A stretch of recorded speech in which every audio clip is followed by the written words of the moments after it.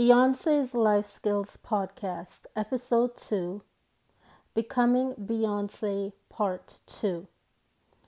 At the strong age of 2 years old, I knew within myself that there was something very different as to the person of whom I was meant to be. Even though I still couldn't form my words properly and I was still in diapers, I had no interest in being near other kids then unless it had to do with anything musically. I always had to be around the adults and I listened to every single conversation that was happening around me. I was considered grown in all caps lock by those very same adults as well. She knows way too much is what I would hear them say all the time. My response by the time I could finally speak, I like to listen and learn from grown-ups. Other kids are boring to me. And folks, that's where Beyonce truly got her start, with her true sassy attitude.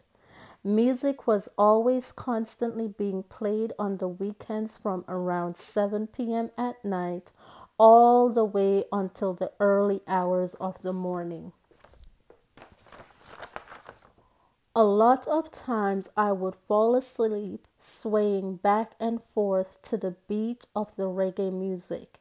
I guess I must have really enjoyed listening to it because I only listened to true reggae music on the secular platform and not much on the gospel, as I never liked the gospel as much. Reason: Wiccans always used gospel music to destroy generations of what was meant to be easy listening for sensitive ears. For example, those who were not ready to fight the battle with the Wiccans to take the world back the way it was meant to be. I digress, as this is not and will not become world religion ever.